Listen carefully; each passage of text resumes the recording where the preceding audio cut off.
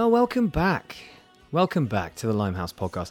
You know what this is? This is a funny old week, a funny old moment, because I realised we were just watching the Legends of the Fall, or Legends of the Fall. What is it? Is it the Legend? I think it's Legends of the Fall with Brad Pitt, etc. and so on, and a classic 90s movie. And I was thinking to myself, my God, this could be it. Like this time next week, that lunatic could still be in charge of the world. Old Donald Trump over there. That's pretty scary. But also, it could be that he isn't, and therefore reasons to be hopeful, optimistic. But I don't know. Either way, it's creepy as hell, that whole idea. But yeah, I just thought, you know what, I'm going to give you a couple of seconds of silence here, because you know what that silence is? That silence is where there's no Trump, there's no COVID, there's no crazy shit, just silence, just good thoughts. Here, look. On me, right? On me, have a few seconds of silence to think about something positive and lovely. Here you go.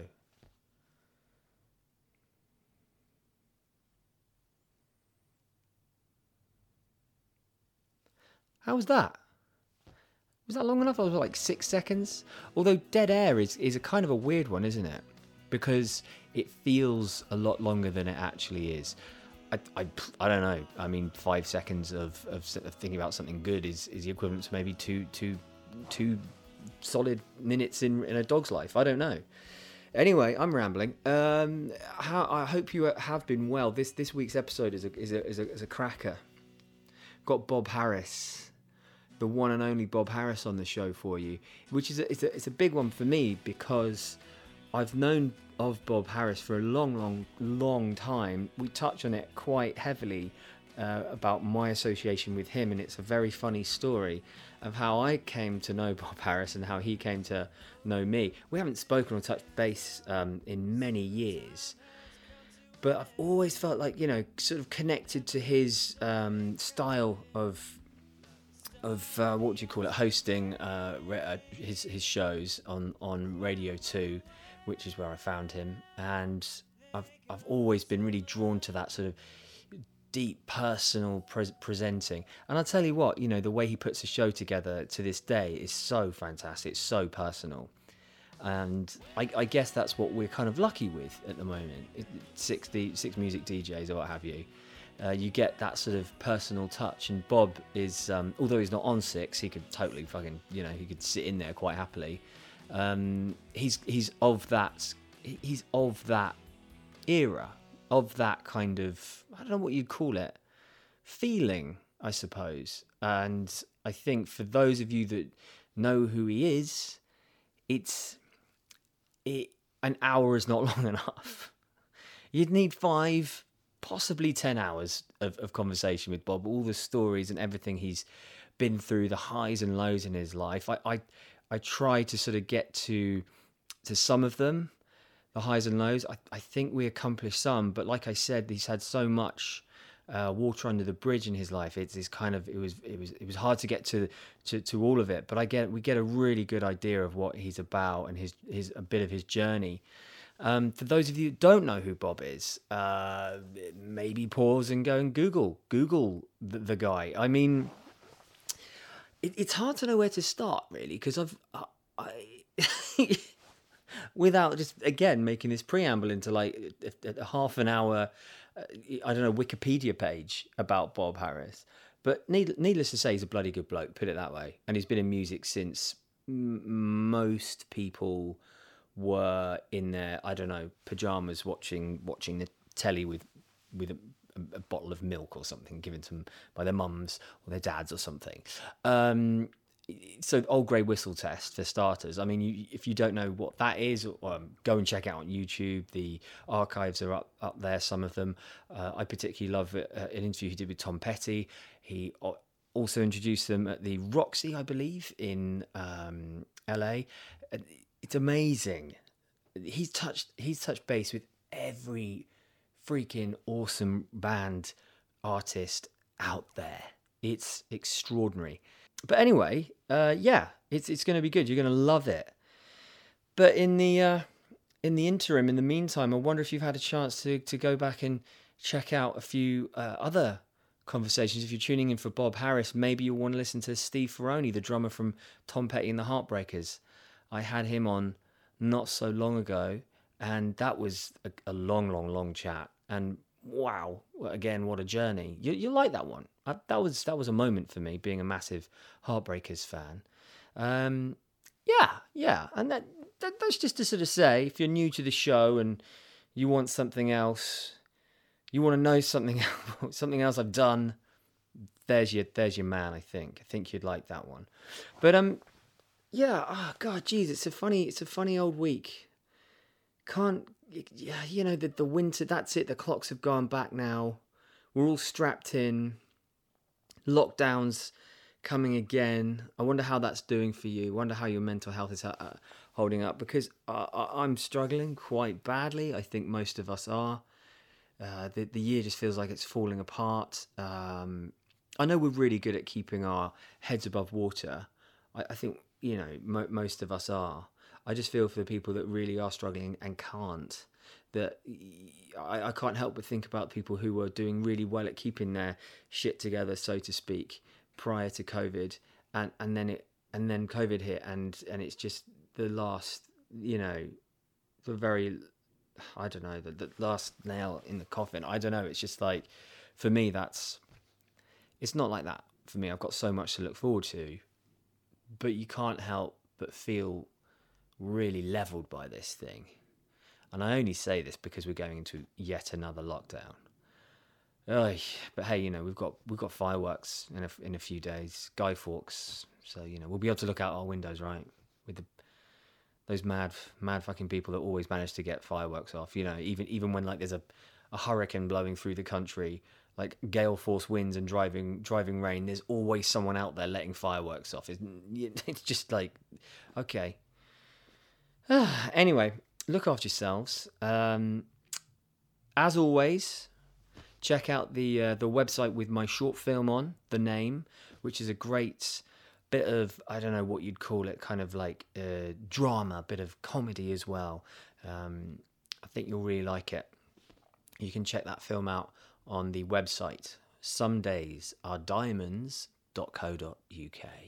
somedaysarediamonds.co.uk. And if you do want to reach out, get in touch and have a bit of back and forth, I'm on Instagram, the Limehouse Podcast, and Twitter at LimeHousePod, at LimeHousePod.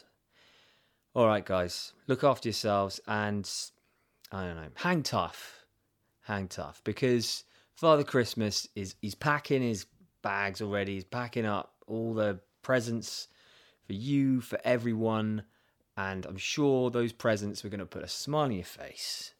Okay, and come the 25th of December, whenever Christmas is these days, if you haven't got anything, just drop me an email. I'll send you something. The limehousepodcast@gmail.com. I'll send you something.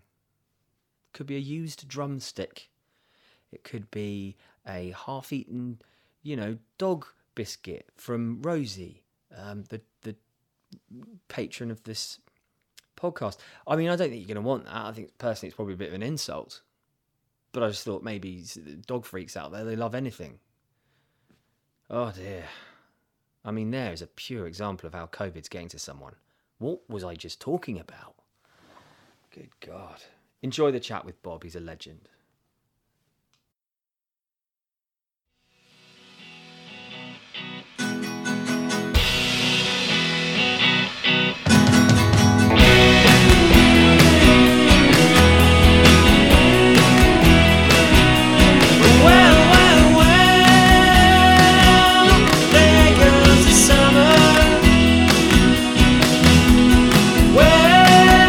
Here he is. He's there. Goodness me. I've got just a constant terror of technology and it all going wrong. Well, yes. Me too. It's just a constant, isn't it? Especially this Zoom age where you can't conduct just a normal interview without this thing in the back of your head of is the internet going to drop out? You know? Yeah, I know. Like one of my cats is. Yeah. I've just disturbed him. He was sitting in the seat, and Hey, pussycat. He wants to come back on my knee, I think. That's very cute. Hey, Bob, I've banned my dog from this room because sometimes she scratches and her, or both of them actually, and their collars make that jingling sound. But I'm like, I don't know why I did it. I recorded a podcast the other day with my daughter in the room, and it sounded really great and authentic. So, you know. Yes, I know. Yeah. Well, I think actually I might put Cobby out because he's going to be distracting. Okay. I can tell you that. Come on, Cos. Cobby. Come on. Come on, Cos. Come on, let's go. I'm going to put you out. Come. Out you go. Good boy. Right.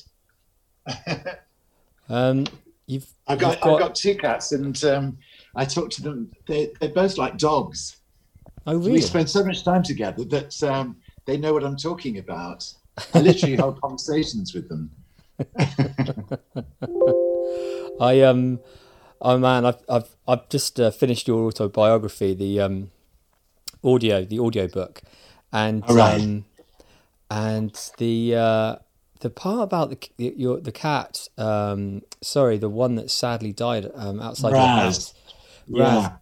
Oh my God, it had me in floods of tears. It completely reminded me of a time when I was volunteering at a dog sanctuary in Nepal, and there was this tiny little puppy called Isabel, and it's the only time I've ever seen anything pass away in front of me before, and it was extraordinary. It was just seeing the life go, I don't know, she was so adorable and so beautiful, and she settled my anxiety for like a good few days, but she had distemper, and I felt something with that part of the book. You know. Yeah. Well, I love cats. I always have done, and I don't know. I just treat them very human-like. You know, I just think that, like all animals, they understand the gist of what you're getting at.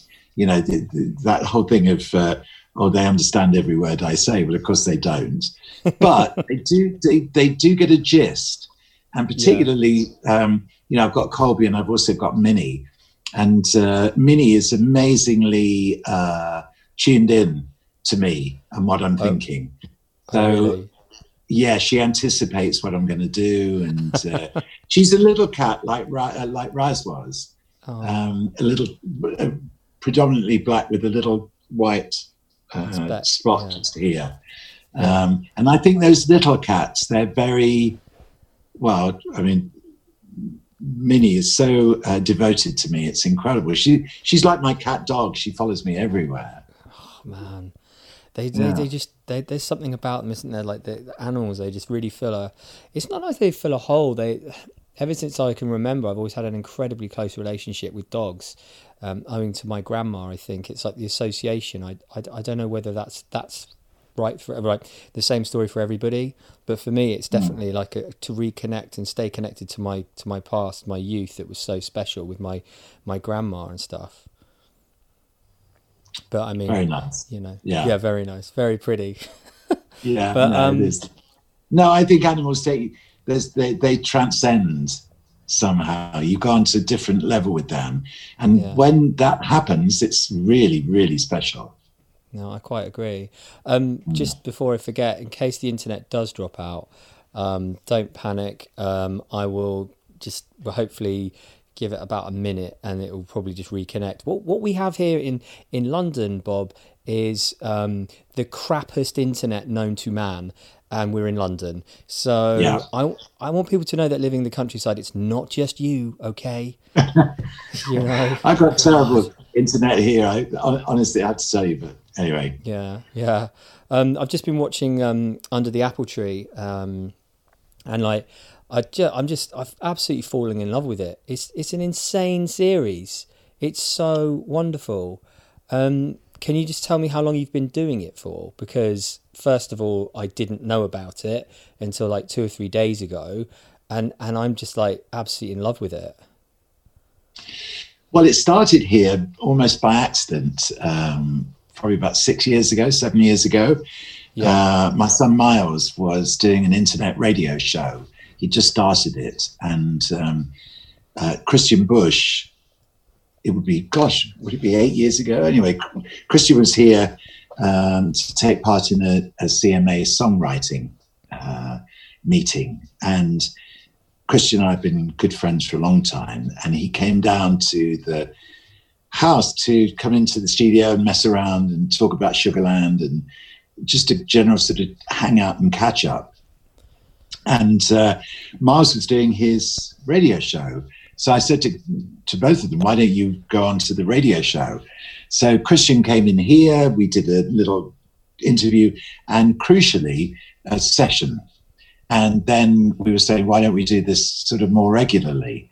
So Miles started, first of all, putting sessions into his radio program and then putting cameras on the sessions. And that's where the sort of regular Under the Apple Tree sessions began. And the first one was Amy's Feast. Okay.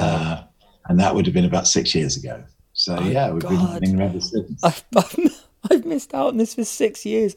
Oh God. Yeah. Oh, never mind. I tell you what though, Beth Chapman, Beth Nielsen Chapman. Oh my word! I know she's. Yeah. Well, Beth is one of our closest friends, and it's lovely. We were able to. She's on Stand By Me, by the way, because the new. Oh yeah, single. Yeah. It's amazing. It's amazing. The session area is to my left here. I mean, the studio's kind of long and narrow. So to be comfortable, you have possibly a maximum of 4 or 5 musicians down at this end. At one point, though, we had 7 in a 7-piece band. So anything is possible. And Mars has just got an incredible ear. He mixes things brilliantly. And so what it's been for us, it's been an open door to new talent and friends of ours who may be passing by. But it's a platform for sort of emerging artists. That's the idea of it. So the Shires and Ward Thomas and Wandering Hearts, Wildwood Kin, Rob Vincent, they've all been down here and played before getting wider recognition. Yeah, and honestly, I think that's what I felt so much listening to, hearing about your life. The most was just, and what I think you and I maybe share a little bit in common is with the just the new emerging talent thing. Like it's something that is so close to my heart, because every Wednesday on this podcast I put out a new or talk to and interview a new artist, and it's so thrilling because when I was like 20 years old, there's no one doing that. There's no one going, right, here's a platform for you. And what you're doing there is fantastic. There was a girl, Kerry is a young girl that you had on under the Apple Tree, and I can't remember her surname. And I thought, oh, Kerry Watt. Yes, Kerry Watt. Yeah, unbelievable talent. Like, it's crazy. Yeah, well, we've got over 500 sessions up there now. They're on our YouTube channel, so it's incredible. Or you go onto my site. My site links to all the information about all of this. There's a link to the Under the Apple Tree session. There's a link to Stand By Me and the way to donate, and the link to the Stand By Me video. And my website is bobharris.org, O-R-G. We've just relaunched it, actually, and it's got all the old archive in it again, all my old running orders and playlists from even going back to really early Radio 1 days. Yeah. Are you telling me you've got every single one of your radio episodes? Everything on Radio 2, yes.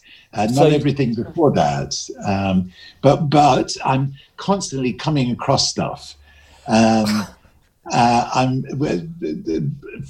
We did a bit of a kind of archiving thing here last year when I was ill, and there are boxes and boxes that we discovered of old running orders, old whistle test scripts, all sorts of different things. So Alex Bramer, who's now sort of managing my site, he runs a company called 3B Digital, and Alex, he's been listening to me for years. So for him, this is an absolute labor of love, to help me uncover all this stuff and then publish it on the site. So stage by stage, in sort of small stages, the site's getting bigger and bigger. And what you see up there so far is the result of over a year's worth of quite intensive work to regather the archive and repost it and everything else. It's really amazing. I'm going to spend some time, because you know what, Bob, you see, the thing is with I've just realised just how much you scratch the surface. I was speaking to someone called Ralph Brown, an actor, a really, really lovely guy. And he was, when I got talking to him, it was like, he does other stuff other than acting. And I scratched the surface with him and I'm like, oh my good God, there's a well of stuff. And I've known you for years. In fact, when you start talking there about archiving your sessions, I was actually, or your programs, my band actually, used to play my band quite a bit back in the day, I guess about 20 years ago, maybe. Right. 18 years ago. Yeah. What was I playing?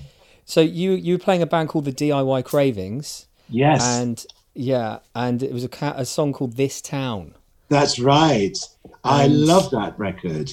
And didn't we meet at Guildford, at the Guildford Festival? Your memory is very good. Oh my God, yes, we did, and it was. And you gave me a copy of it. Yeah. That's where I played it from. Yeah. It was insane, Bob, because it was the weirdest blag of my life, and I was naughty. I won't lie. I pretended to be the manager of Coldplay, right? Being me, very cheeky 20-something-year-old, 22, I think, and I phoned up I think I emailed the show saying, hey, Coldplay are listening in or something, pretending to be the manager. Anyway, and then your producer gave me your email thinking that I was the manager of Coldplay. So I went, okay.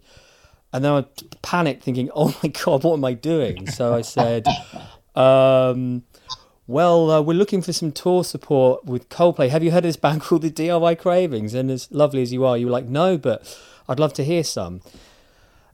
God, it was absolutely the most random blag I've ever done in my life. So I was hoodwinked into all of this then. You were hoodwinked, Bob, by a naughty scallywag. Oh my God! Oh, but, that's so funny. It's mad. I'm glad you're laughing. So we were at the Guildford Festival. Yeah. So how did you introduce yourself to me at the Guildford Festival? What did you say? I'm the guy who emailed you, pretending to be Coldplay manager. So no, we actually had a really tight not tight, but we had a relationship for about a year, maybe 6 months to a year, I'm guessing, and it was hilarious because we were back and forth. We became pretty close. You played This Town. I sent it in to you, and you played it a good 2 or 3 times, maybe more, and this was whilst I was like pot washing at my local pub, and they would go, oh my God, Will's on the radio, Bob Harris is playing This Town. Oh my God, and the whole pub was listening. It was absolutely insane. But then sadly I lost my dad aged 22, and I believe you lost your father in exactly the same year, and we were hanging out at Guildfest backstage talking about it, and then you just said, do you want to come and do an interview with me? And I was like, okay. And I was so drunk, Bob. Oh my God. I was so drunk. And you were adorable. You just sat there in this mobile studio interviewing me, and I couldn't believe it. It was absolutely, and when you played it out on Radio 2 like a week later, my dad almost he was almost angry with how impressed he was. So yeah, no, my dad can't have been dead, but I think maybe it was a year. I've got all my times chronologically mixed up here, or maybe he just, I don't know. Maybe you played it and he heard it, but yeah. So thank you for that, Bob. It's been 20 years, but I'm saying thank you now. Yeah, well, that's great, isn't it? That's great. I really like this memory. It's good. Yeah, it was totally insane. It's fantastic. But I used to like pot wash and stuff in that pub, and used to listen to the most amazing music you used to play, like Cosmic Rough Riders and stuff, and then whack in some Steve Earles and Tom Petty. Oh my God, those were the days. But yeah, it'd be cool to talk about where you first started out, because I guess for the people that don't really know all that much about you and what have you, that aren't sort of as geeky as me, you started out a pretty long time ago in the sunny 60s, right? Yeah, I moved to London in 1966. Oh, wow, what a year. Oh, it was so brilliant in London that time. Yeah. My son Dylan, who's now 26, says to me that he would, when they invent time travel, he's convinced that they will eventually invent time travel. He wants to travel back to 1966 to join me there. And that'd be amazing, because London was so vibrant and it was just such an incredible time to arrive in the city. Do you have like a sense of what it? So do you have like a real sense of what it was like back then in the because people go, oh, like I was walking down Denmark Street the other day looking at the guitars, and the hippie movement in the 60s, what have you. But can you still feel that, like the grip of the 60s? Yeah, absolutely.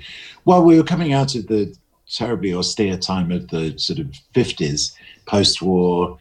It was like black and white monochrome just burst into color. The Beatles were the apex of so much of it. The 50s overspilled into the 60s for a while, but the Beatles and the music that was happening in Britain, the fashion, the film, the counterculture, as it was called, was just arriving, it was splashing into London's culture. And I was there just as all this was happening. I moved into a house in Hampstead and Hampstead Gardens with a whole load of artists and photographers and musicians and people. And, I just somehow parachuted down into this incredibly creative community. The thing that bound everybody together at the time was this amazing optimism. People were very optimistic. We all felt that there was a dream here that we were all beginning to realize, that we could be ourselves, we could make great art or whatever it is, and that we'd have the support and love to be able to do that. So, and that's certainly what happened to me, because I eventually got to meet John Peel. John became such a huge mentor figure in my life. I met him at the same time that I met Mark Bolan. We're all part of a scene. I was heading through to radio. I wanted to be on the radio. John helped me arrive at Radio 1. We were going to gigs together, seeing amazing bands in great little venues that were cropping up everywhere. And then I found myself on Radio 1. But it all took like about 4 years to get there. But A, at no point did I think it wasn't going to happen. Because B, there was a lot of support from people around me to help make it happen. And that's what the 60s were like. We seemed to be all supporting each other in this new, culture that we were all part of. It was fabulous. Yeah. That there's I can relate to that slightly, because when I was in bands in the early noughties, it was definitely, there was a big swing towards guitar music again. Like, I mean, obviously, yes, there was, yeah. But when Britpop stopped, then this rock and roll revolution started up again with bands like the Libertines. But before the Libertines were really big, and it was really exciting. There was kind of like there was definitely something in the air, like you could do it, something could happen. But yeah, I mean, where we are now, I think it's desperation, isn't it? It's really, we're in a pretty desperate It really place. is. Well, I mean, the more you think about where we are now, the worse it gets, really. Yeah. I mean, I'm a very optimistic person by nature, but I just, right now is a really, I think one of the aspects of happiness is when you've got something to look forward to. And what coronavirus is stripping us all of is that magic thing to look forward to, that we know we're going to be going to that gig a week on Saturday, or we know we're going to be able to take a holiday in November or whatever it is, but there's so much uncertainty now, and none of us know anything about anything. I mean, I say this to my cats, I don't know about anything anymore. Who would have ever thought? Bob, I had a tour set up this year. Go on. Yeah. I had a tour set up this year because that's been postponed to next year. And, the studio is normally literally bursting with activity most of the days of the week. And I've been here more or less on my own for the last few months because the people that this studio, in a sense, is designed to support can't come down here. We can't record sessions with them. They can't get out on the road. They can't play. Some of the UK music community right now, the grassroots music community, is in a terrible state. Yeah. And that's why we've made Stand By Me, because we wanted to try and do something to help, basically. Yeah. Let's talk a bit about that then, because I mean, obviously we talk about kind of like the foundation of where it's coming from, but obviously obviously people won't know, but your favorite record track of all time is Stand By Me, right? Yeah. Yeah, Benny King. But, yeah, here we go. Look. Yeah. Oh my God! Well, there it is. There it is. The 7-inch. Yeah, and original, it's signed by Ben. Signed both sides of it. Look. Oh my God! In fact, there's a brilliant artist called Morgan Howell, who's been a friend of mine for a long time now, and he is known as Supersize Art, and he recreates old singles like this, but massive, great, giant versions of them, 3D versions. They're huge things, and they're an absolute, crease by crease reproduction of the original. Wow. And he's making one of these of Stand By Me, one of the big ones. And when the single comes out, we're going to be auctioning this off. I'm hoping it's going to raise an absolute fortune because, it's such a beautiful thing. And he's captured the signatures and everything. And it's interesting, we had a bit of a dilemma because, here's the front of the cover. And crucially, it's got that little tear just there. It's got my writing on it. And there's the signature there. Now, you turn it over and the signature is here. And aesthetically, this one looks better than that one.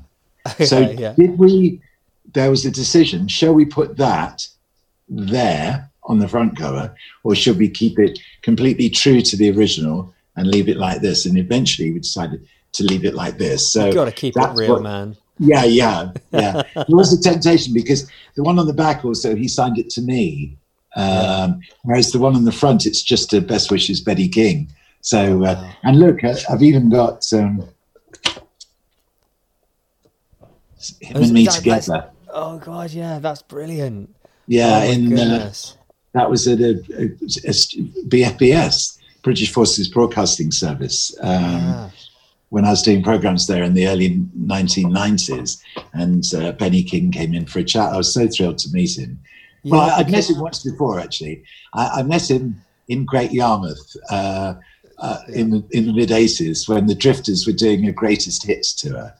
Yeah. And I was in the audience, and that's where I got this signed, actually, because I went backstage to meet him. And it was such a thrill because the Drifters were doing a sort of sing-along Drifters medley of their hits kind of thing. Yeah, and so we're all in one tempo, and they're all doing these routines. And suddenly it went do-do-dum, dum, da-da-dum, dum, da-da-dum, in tune with everything else, much faster than the original. But he stepped forward before he sang the opening line. He stepped forward and he said, there's a friend of mine in the audience tonight. Bob, this is for you.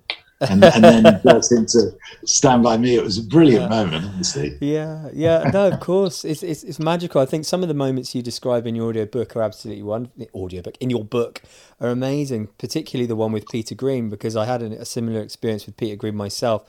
I blagged it. Oh, here, the common theme here is me blagging shit, but fine, that's what I do.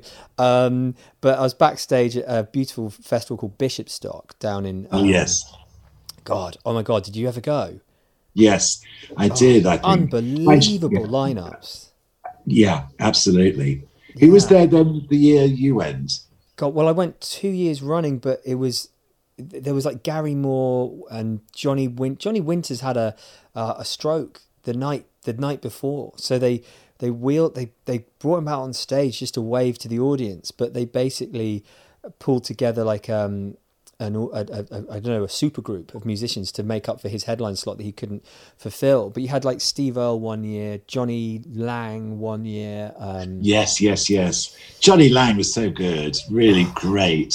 God, There were two guitarists that came up both at pretty much the same time, both in their early teens, and both were fabulous.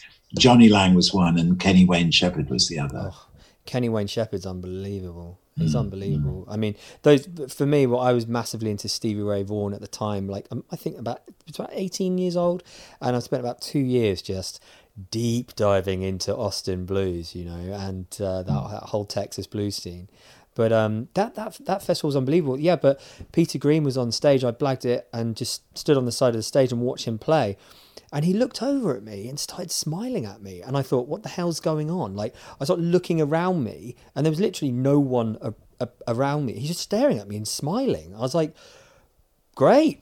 I mean, that's Peter Green. He's just playing a guitar solo. He's smiling at me. But you had a wonderful moment with him, didn't you? Or you reflected on an amazing solo. Yes, I went to see him play. Gosh, I'm trying to... Now, this is stretching my memory a little bit. I went to see him play and we spent time with each other backstage because I was around. In fact, Peter Green's Fleetwood Mac were one of those bands that were playing around London in all those venues in the late 60s. You know, seeing them at places like Kluke's Cleek in West Hampstead or the Marquee Club or the Country Club in Hampstead. There were these certain venues around town. In fact, West Hampstead, where I used to live for a while, was a really great sort of centre because the Railway Inn in West Hampstead, right next to the Underground station, and then just round the corner and down the road from there was one of the Decca London recording studios where the Moody Blues. D-Ram, the D-Ram label at the time was based there. So the Moody Blues recorded there. I think Procol Harum recorded there. So it was a little scene around Hampstead, West Hampstead at the time. Yeah. So, but so cool. Peter Green's Fleetwood Mac were a really powerful group. They were fantastic. It's amazing, you know, how they morphed into the... I love, no, don't miss them. I love Fleetwood Mac and I love Rumours. I think they're fantastic records. I love Tango in the Night. Yeah, so me too. Yeah. So I'm not saying that in a bad way, but they changed completely totally from that blueprint. Yeah. That, I mean, I can't. My dad. I was so lucky. My dad played me "Oh Well." I could not believe that song. Like, that went on a mixtape. That was on a mixed CD, mixtape, whatever. From the first moment I heard it, that and Rock and Roll by Led Zeppelin, that just turned the tide for me. And just to think when those were written, and also the production on Oh Well, it's sensational. It sounds so advanced. I love it so well, much. The thing about those Fleetwood Mac records at that time, you know, Green Man Alishi, Oh Well, Black Magic Woman, even the Elmore James style stuff on the first album as well. The word that applies to them is confidence. The band just sounded so confident. They just knew what they were doing. And I love that about those records. I think they've just got an edge and a drive to them. Yeah. Damn straight. Absolutely. That's so funny because I almost forgot about Shake Your Money Maker. Like that whatever Peter's doing in his voice or whatever's happening, it's like, shake your money maker. I can't, you know, when you're young and you're so open to so much, that you're like a sponge, right? And oh my God, that influenced me so much. I mean, I was very much, when I was younger, I was just all about my mum and dad's vinyl collection. It wasn't massive by any means, but it was always all the classics, you know. And I think out of all the classics, I probably only listened to about 10 on repeat, you know, just so obsessed with them. Like, what were the ones that when you were growing up that you became obsessed with, like that really not taught you, but just really influenced you? Well, because when I first started buying records, it was singles and rock and roll singles for that. So my early record collection is still among my favorites. Elvis, Buddy Holly, Duane Eddy, the Everly Brothers. I mean, it's so interesting that in those days, the two feed lines into rock and roll basically was black R&B and blues. So Fats Domino and Chuck Berry and Bo Diddley and Little Richard, all bringing black music into rock and roll. And then on the other hand, you've got Buddy Holly, the Everly Brothers, Duane Eddy, Ricky Nelson, Jerry Lee Lewis. A lot of those artists were coming from country. The person who had their foot in both camps was Elvis, because he had that black R&B thing to him, but he also had country because he was a Southern boy. Right. And in fact, that first single ever of his, That's All Right, backed with Blue Moon of Kentucky, is the instant demonstration of this, because Blue Moon of Kentucky was a bluegrass song by Bill Monroe, and That's All Right was a blues song by Arthur Big Boy Crudup. So you got on that first single, you got blues on one side and country with bluegrass on the other. And so those were the two feed lines into rock and roll. So those were the records that I was buying in like 58, 59. God, it was one education though, don't you think? Like what an education to have one single sum up everything that should be right about music, Yeah. That, I suppose that you could say that about the first Elvis record. Yeah, you could. Yeah. But it was such so I was bowled over by American culture. I loved rock and roll, and that's it. It just set me on my journey to where I am now. Do you know what though? I can tell you the first time I heard Blue Suede Shoes, and it stopped me. It was a New Year's Eve party, and I must have been I don't know how old I was. I was very young, and I was listening to this far-fetched. This is how much I love radio. I used to phone in radios all the time. I think your mum did that for you or something, or you, or vice versa, I can't remember, but I used to, and this I don't know, this radio station that was broadcasting in bloody Kent somehow managed to find its way to Surrey, and this was when I was a kid, and I was phoning up for requests and said, well, we can't play you that, but we can play you this, and they played us like Blue Suede Shoes. I nearly lost my shit basically listening to this song for the first time, and that's Elvis, and that would have been how old that track would have been by then. It would have been like 40 years old.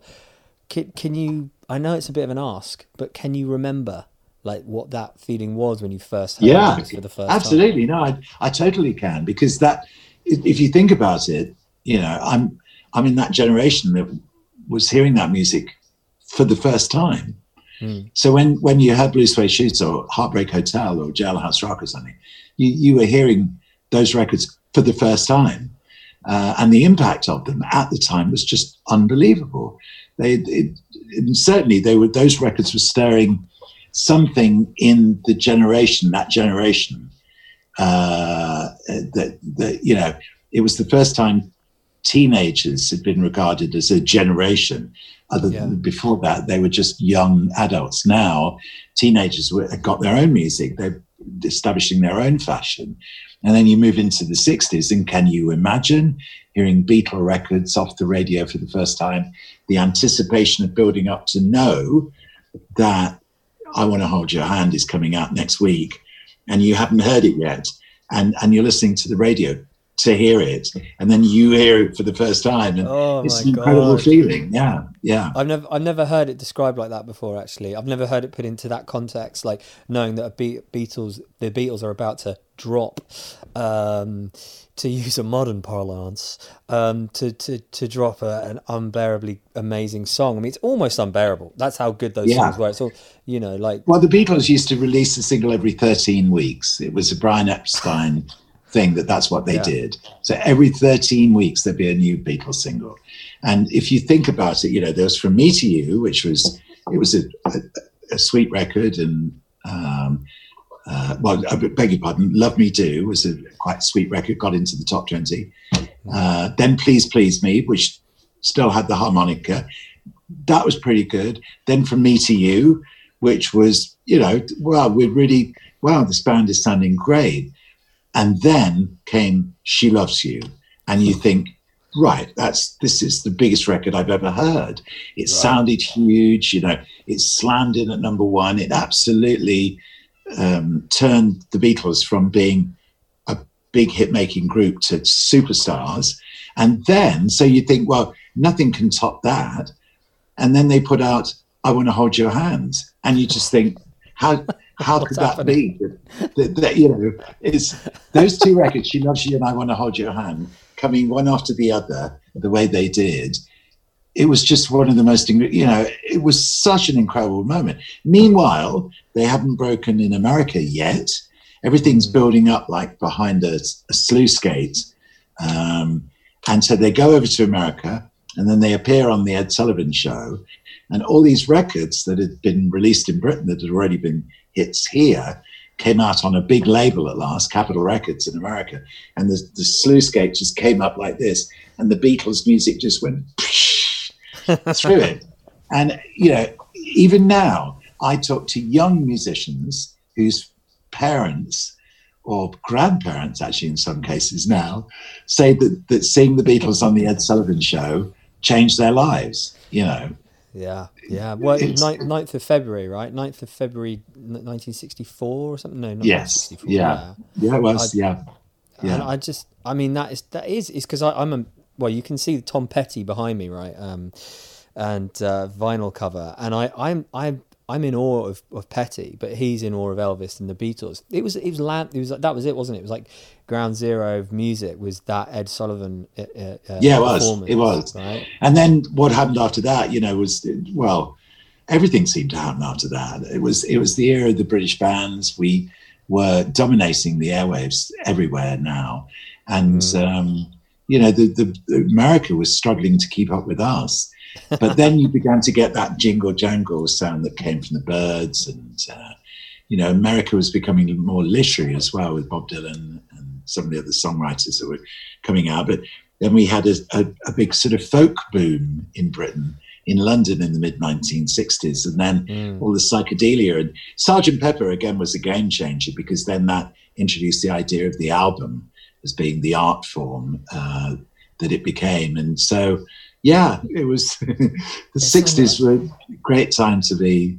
I mean, I know it kind of boring, you know, if you weren't there. It's like showing holiday snaps. No way, not at all. We cannot archive this stuff enough. Like, it cannot. It's impossible to not talk about it. You have to. I mean, like, there's stuff that people don't even ever talk about ever. It's like Ready, Steady, Go. The history of that show is fascinating to me. I watched a documentary on ITV2 at like 1 o'clock in the morning, ages and ages ago, and I was like, I'm thick. I literally didn't know anything. I knew that it existed. I just didn't know anything about how much of a renegade of a show it was, and how incredible it was. Yeah, you know? I loved Ready, Steady, Go.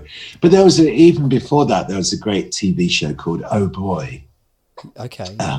Which I also thought was fantastic. It was produced by a crazy guy called Jack Good, who, you know, he loved rock and roll. And he just thought that the whole spirit of rock and roll was this thing of you let it loose. So he, I can't remember what theatre it was. He filmed Oh Boy at a theatre in London. Very, very bright lights on, because it was black and white. You know, obviously there was no colour on UK television yet. So it's black and white. So he shone very bright light onto the stars of the show, who were Cliff Richard, Marty Wilde, Tommy Steele, Vince, you know, and American touring people like Gene Vincent or Eddie Cochran, or my God, Eddie Cochran. But the whole thing about it was that he didn't in any way try and contain the excitement that was happening with rock and roll at that point. In fact, quite the opposite. He encouraged it to just go crazy. So you look at the audiences there, and you look at, you just feel the vibe of this program. Yeah. And it is slightly unhinged in some ways, but it was absolutely brilliant. And, you know, Cliff there with black and white. So Cliff is wearing a white jacket with a black shirt and a white tie, and, you know. So handsome. Unbelievably handsome. My God. Yeah. I mean, God, I loved Cliff Richard when I was a kid. Big time. Absolutely loved him. And then I'm sure I haven't looked, but I'm sure Oh Boy would be on YouTube. I'll have a look, but I mean, like, because Oh Boys, do you think that came from the lyric from Rave On by Buddy Holly? Possibly, yeah. Yeah, There 'cause wanted to. There was 6 5 Special was the sort of first TV music show, and there was Oh Boy and Boy Meets Girls and 1 or 2 others. But of all of them, Oh Boy was the one that kind of. So in my head, I always go 6 5 Special, Oh Boy, Ready Steady Go, Whistle Test, yeah. The Tube. Jules, Yeah, the Tube. I think that's the line. Yeah. So you helped me out massively with a segue there, Bob, because I want to talk old grey whistle test. I mean, it's literally impossible to talk about it without we'd need 15 hours or possibly more. But there's a very selfish reason that I want to talk about old grey whistle test, and that's because of Petty, like Tom Petty, and whether or not you can. I'm kind of doing a little bit of a love-in with Tom Petty. I'm speaking to a couple of authors of Warren Zanes and Paul Zollo, a couple of people who have had a lot of dealings with him because I love him so much. But can you remember that when he came on the show and what he was like and what have you? Yeah, well, the first time that we met him was in LA because we'd been invited to see his show at the Whiskey A Go-Go. Because Tom Petty and the Heartbreakers were basically doing a showcase. They were just about to release the first album. It was around that time. It's either just out or was coming out. And they did a show at the Whiskey that they just invited media to, and a lot of other people as well. It was a real taste-making gig, and we filmed it. And I did an interview with Tom backstage. Have you got the big DVD set? I've what the Running Down a Dream documentary. Yeah, is that the one? Yeah. It's about, I don't know how many hours it is. It's 4 hours. Yes. Yeah. Well, the interview should be on that, or some of it anyway. Yeah, it is. Have you seen it? Yeah. I mean, it's like I just want I kind of like want you to basically get Dylan and you to build me a time machine. So yes. Yeah, it was, and I mean, I couldn't believe it because the band also asked me to introduce him on stage. So I went out onto the stage at the Whiskey A Go-Go and introduced Tom Petty and the Heartbreakers, pretty much before almost anybody had ever heard of them. And it was so funny because a friend of mine, a radio producer, who I met later, I didn't know then, but a guy called Phil Ward Large, where the first time we met, he said, by the way, you know that time that you were introducing Tom Petty at the Whiskey A Go-Go? Yeah. He said, I was in the audience. Were you? I said, what an extraordinary coincidence. Yeah.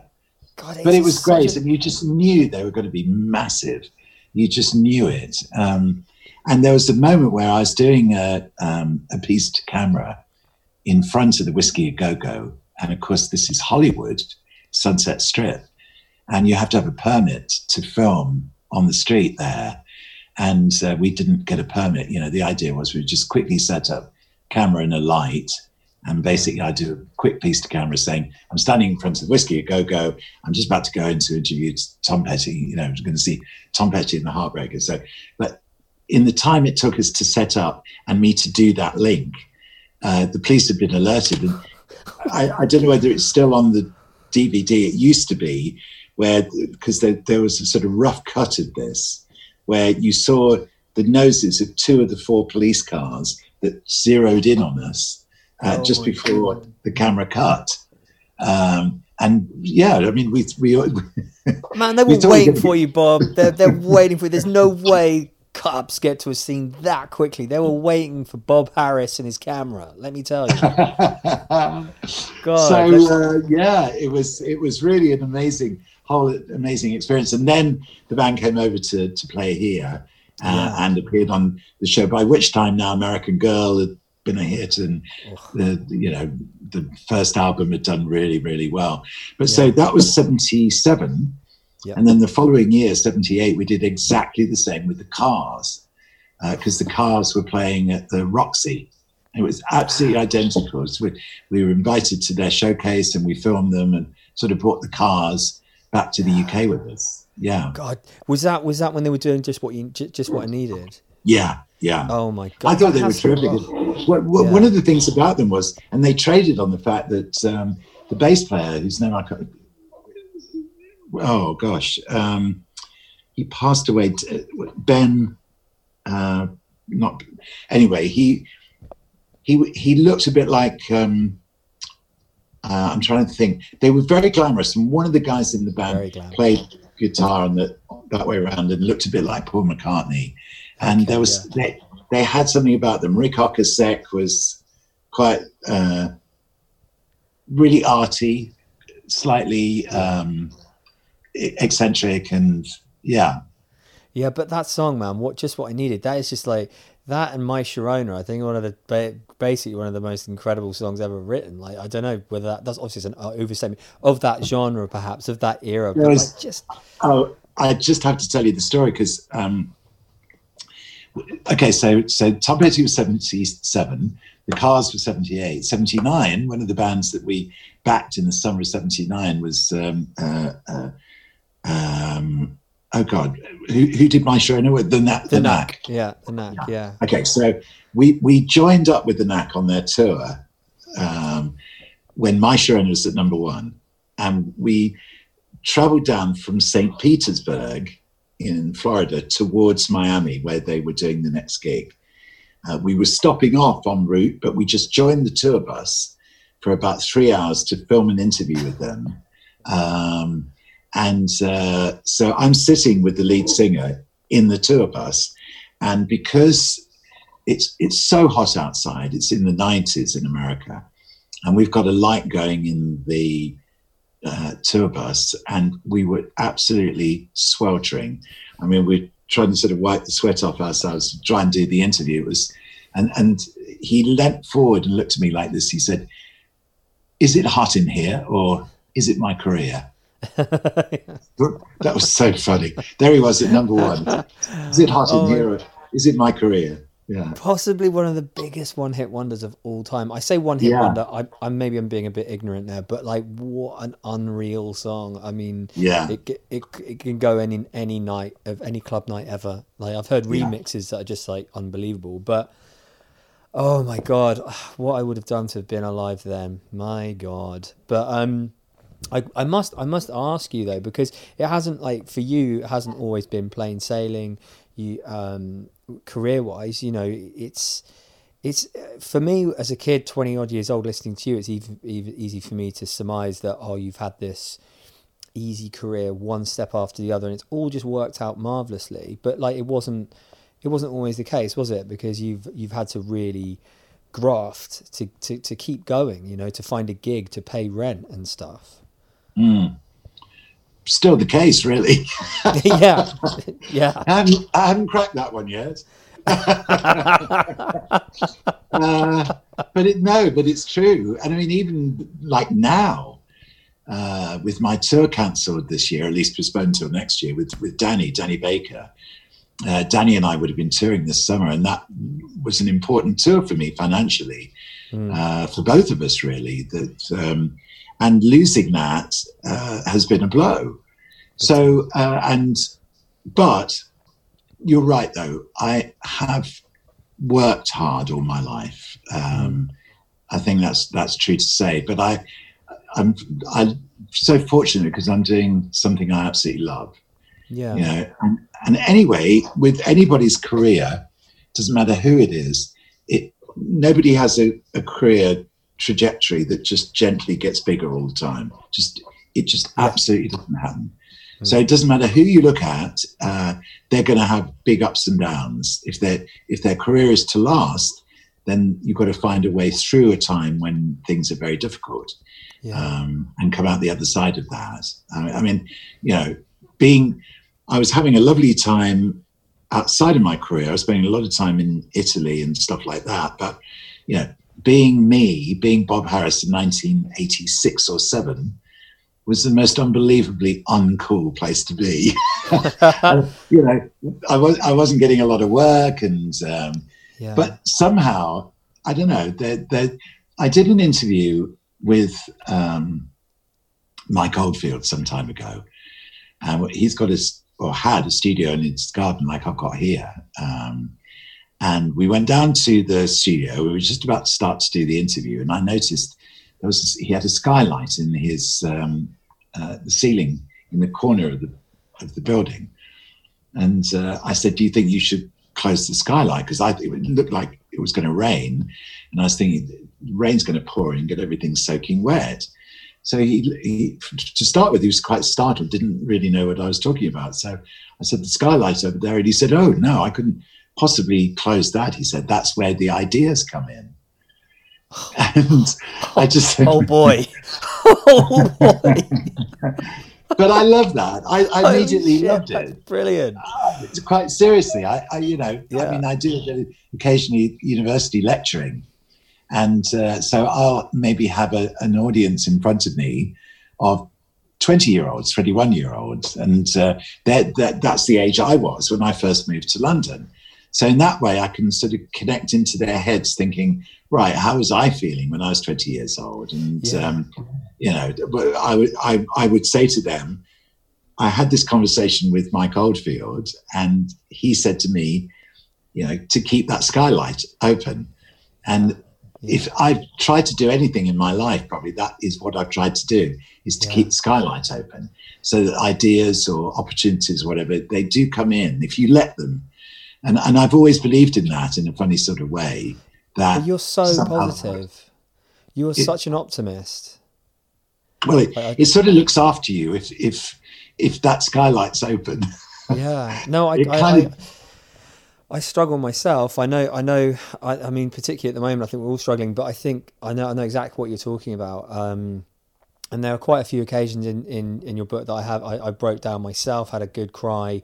I think mainly because of the shit that kept happening to you, not because not out of pity or anything, just because you are a lovely guy. I know that from meeting you, and I've known that for a while, and I know that from endless people that always go, Bob Harris, nicest guy, blah, that kind of thing.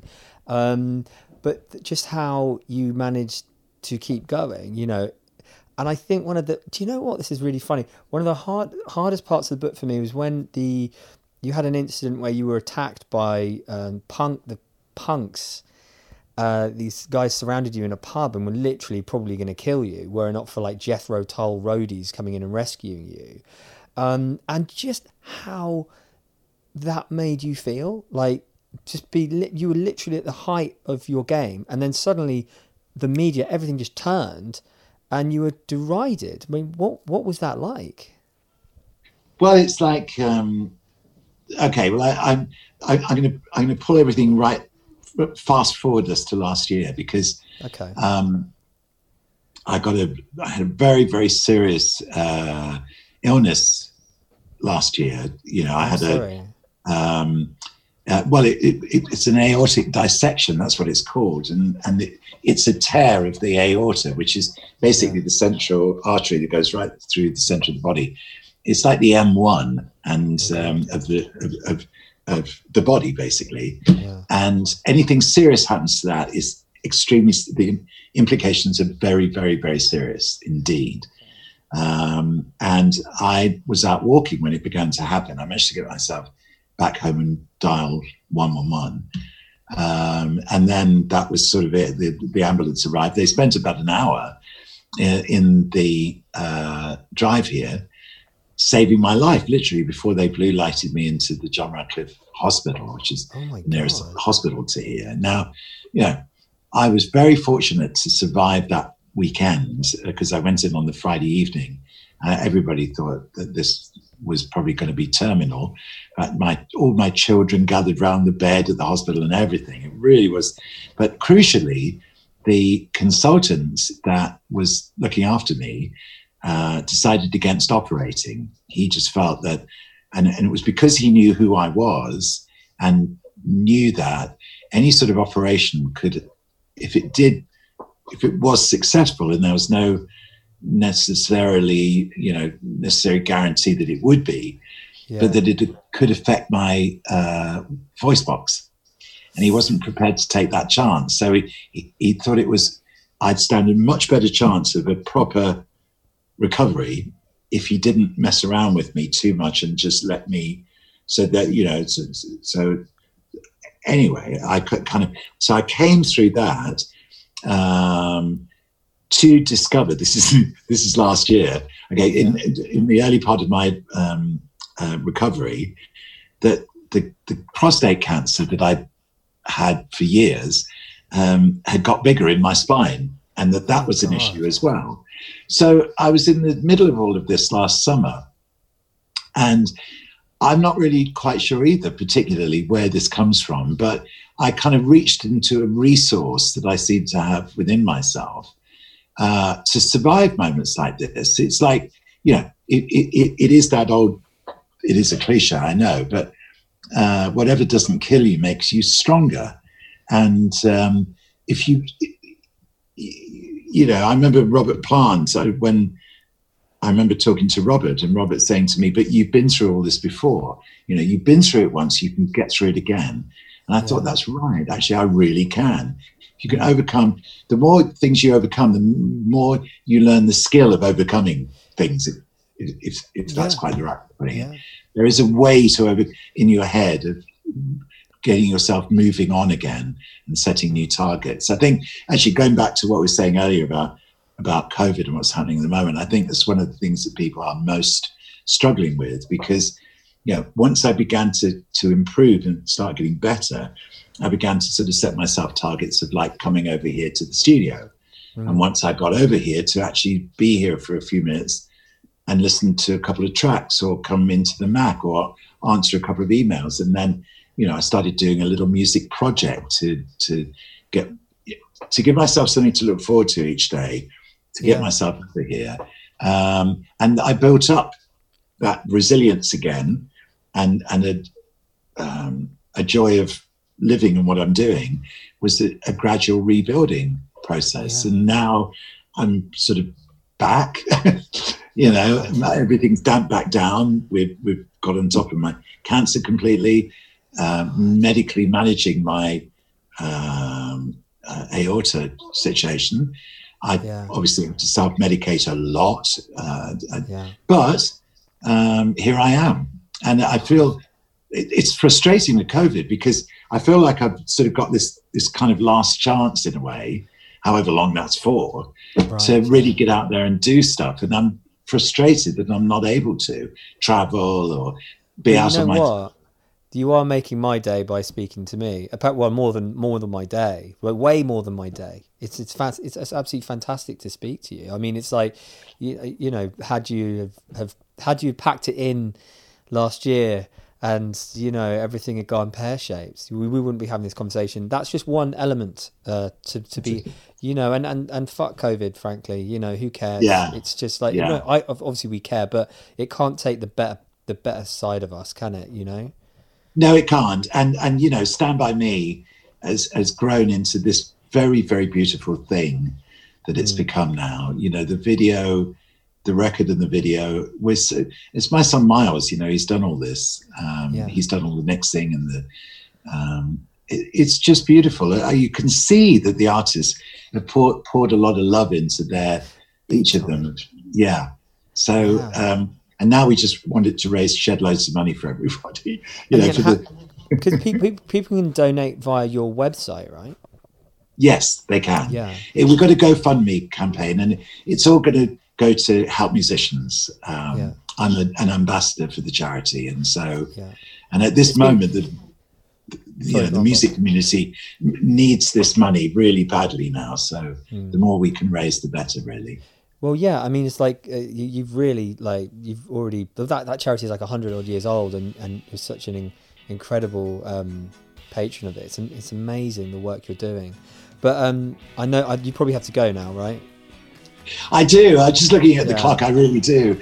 I've got to. Yeah. Just before you go, Bob, you played This Town on Radio 2 just after my dad passed away, and as a tribute to my dad, and all you said was, "This one's for Will." And it was the most beautiful, touching thing. And I thank you for that. It's very sweet of you to do that for me. Oh, that's lovely. Thank you. Yeah. No worries. And hopefully we'll chat again soon. And you're a hero and a warrior for all the good people out there, my friend. Well, good luck with all of this, Will. It's you must be enjoying this yourself, actually. Yeah, reasonably. Yeah, it's bloody stressful trying to get people on the show and trying to get it off the ground.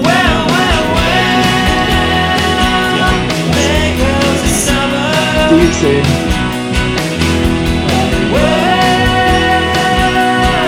Oh, that's lovely. Thank you.